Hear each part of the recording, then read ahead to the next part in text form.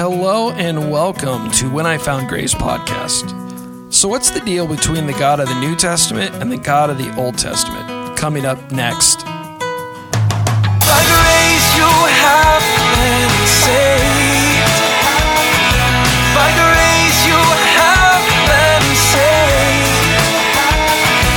By grace you have been saved. By grace through faith.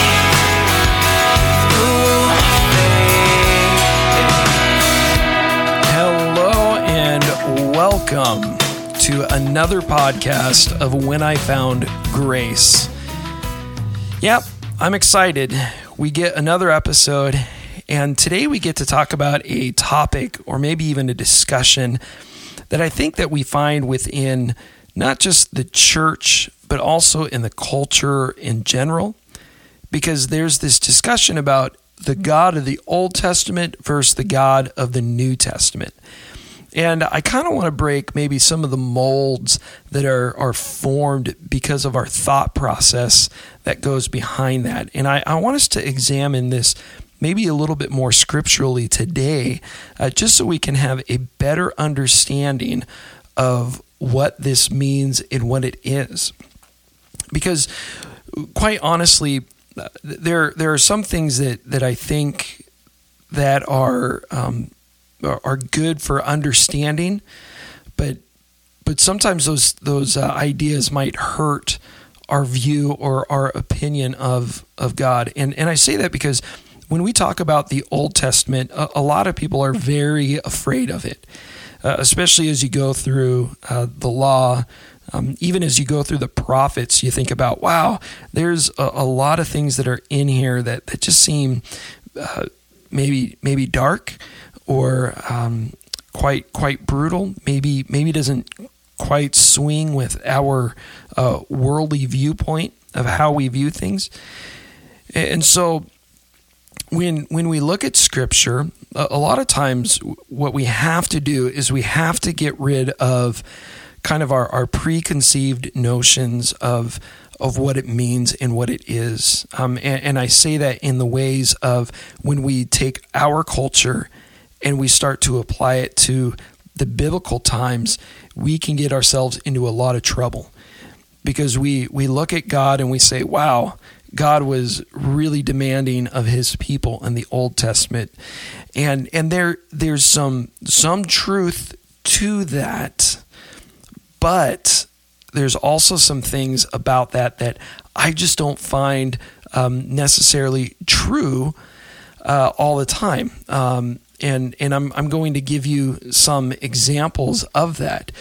But one of the things that brought this up is as I've been going through the Bible and just kind of been reading through it, some of these things really kind of came up as I've been going through, and I thought, wow, that's interesting because that's not how I would have imagined it. That's not how I would have seen it. Now I do want to take us to it before we get into some of this Old Testament stuff. Just quickly take us into the New Testament, because in Galatians, especially, Paul kind of gives us this purpose of the law. He kind of gives us this understanding of what the law is. And he talks about the law as a tutor, as a tutor to us. In Galatians chapter 3, he talks about it in this way. He says, "Brethren, I speak in terms of human relations, even though it is only a man's covenant, yet when it has been ratified, no one sets it aside or adds conditions to it. Now, the promises were spoken to Abraham and to his seed. He does not say, and to seeds, as referring to many, but rather to one, and to your seed, that is Christ.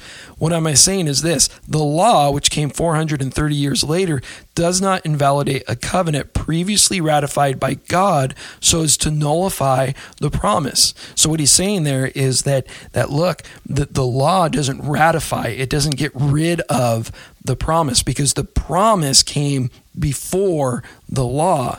But he says this, he goes on, he says, if the inheritance is based on the law, it is no longer based on a promise, but God has granted it to Abraham by means of a promise. Why the law then? And so that's the biggest question. Why the law then? It was added because of transgressions, having been ordained through angels by the agency of a mediator until the seed would come to whom the promise had been made. And now that seed we know is Jesus Christ, that the law was there because of their sin, because of their transgressions. And now he goes on, he says, a mediator is not for one party only, whereas God is only one. Is the law contrary then to the promises of God? May it never be. For if a law had been given which was able to impart life, then righteousness would indeed have been based on the law. But the scripture has shut up everyone under sin, so that the promise by faith in Jesus Christ might be given to those who believe. But before faith came, we were kept in custody under the law, being shut up to the faith which was later to be revealed. Therefore, the law has become our tutor to lead us to Christ, so that we may be justified by faith. But now that faith has come, we are no longer under a tutor. And so then he goes on and he talks about Abraham, Sarah, Hagar, and all those things. But really the idea is that the law is our tutor. And it's even a tutor for us, even now. We are saved by faith, and it's been that we are saved by faith. In fact, Paul talks about it in all the way to the Romans. He says it is those who are the faith of Abraham that are saved. And so it's really a cool thing that the Lord has done and that he's set up. But the reality is that law was set up because of transgression, because of our sin. And we look at that and we say, wow, I mean, because of our sin, we need something to kind of, keep us in line, to keep us from sinning. And even though our faith in God, it's free, and we don't have to earn that. We don't have to rely on the law to earn our salvation. But yet, one of the things that I know we've talked about before is that the law does expose the heart of God. In fact, one guy had talked about, and we mentioned about how the law was, you look at the 10 Commandments. Jesus says, that the law is predicated around these two things, that first, you love the Lord your God with all your heart, mind, soul, and strength, and that you love your neighbor as yourself. And when you look at the commandments, the first 4 commandments are based off of how to love God. And then the last 6 commandments of those 10 commandments are how to love your fellow man, how to love your neighbor. And when you look at it like that, it's like, oh, okay, these are things that you do to love God and to love your neighbor. And so the law isn't rid of, and Jesus even says that, the law, I didn't come to abolish the law, but I came to fulfill the law. But still, that law speaks of God's heart. And so one of the things that I wanted to kind of take home with this a little bit more is, how did they view the law in the Old Testament? How did they view it? How did they view God?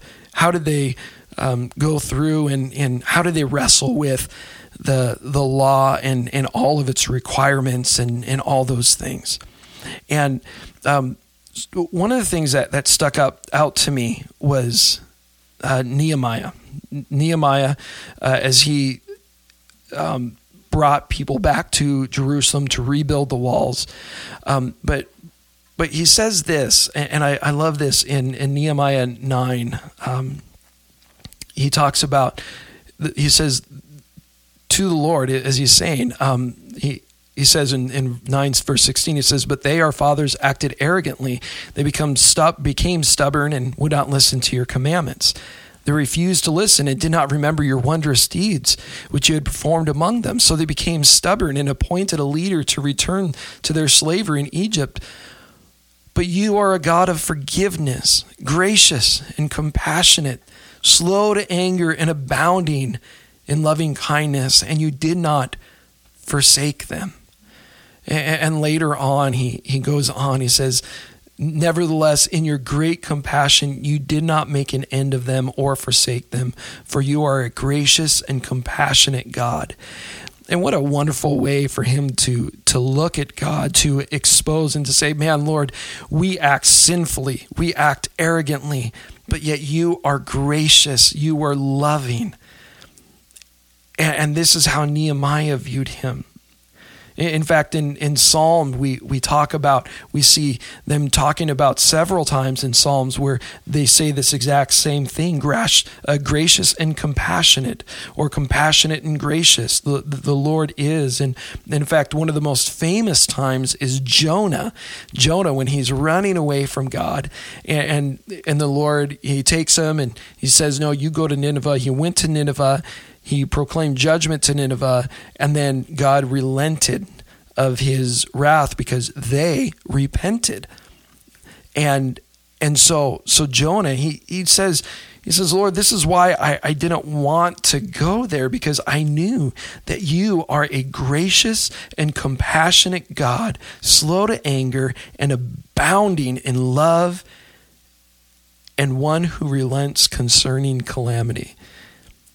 So my question is, or maybe my thought is this God of the Old Testament, in that we so often say, oh, he's different than the God of the New Testament.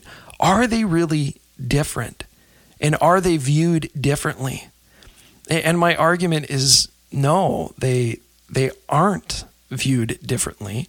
They aren't viewed because we view Jesus as the gracious and compassionate God, and I feel like in our arrogance we view God of the Old Testament as the God of judgment, the God of wrath. But I don't think that's true, because all through the Old Testament, the people that were being affected by God, that were being affected by the law, these are the people that are saying, oh, Lord, you are a gracious and compassionate God. And they recognize that in him. And now, not to say that we are under the law. And I don't want to turn anybody to start saying, oh, well, we're going to follow the law, to the letter, and that we're going to earn our salvation from that, because Paul does address that. But I do want to say this, is that the God of the Old Testament is still the God of the New Testament. And that, as God says, he says, I have never changed. He doesn't change. And for us to know that he didn't view his people differently than he views us. He views everybody with love, gracious and compassionate. And so as we read the Old Testament, I want to encourage people, go to the Old Testament and read the Old Testament. Read about his loving kindness to his own people. Read about how he delivered them, even amongst their sinfulness.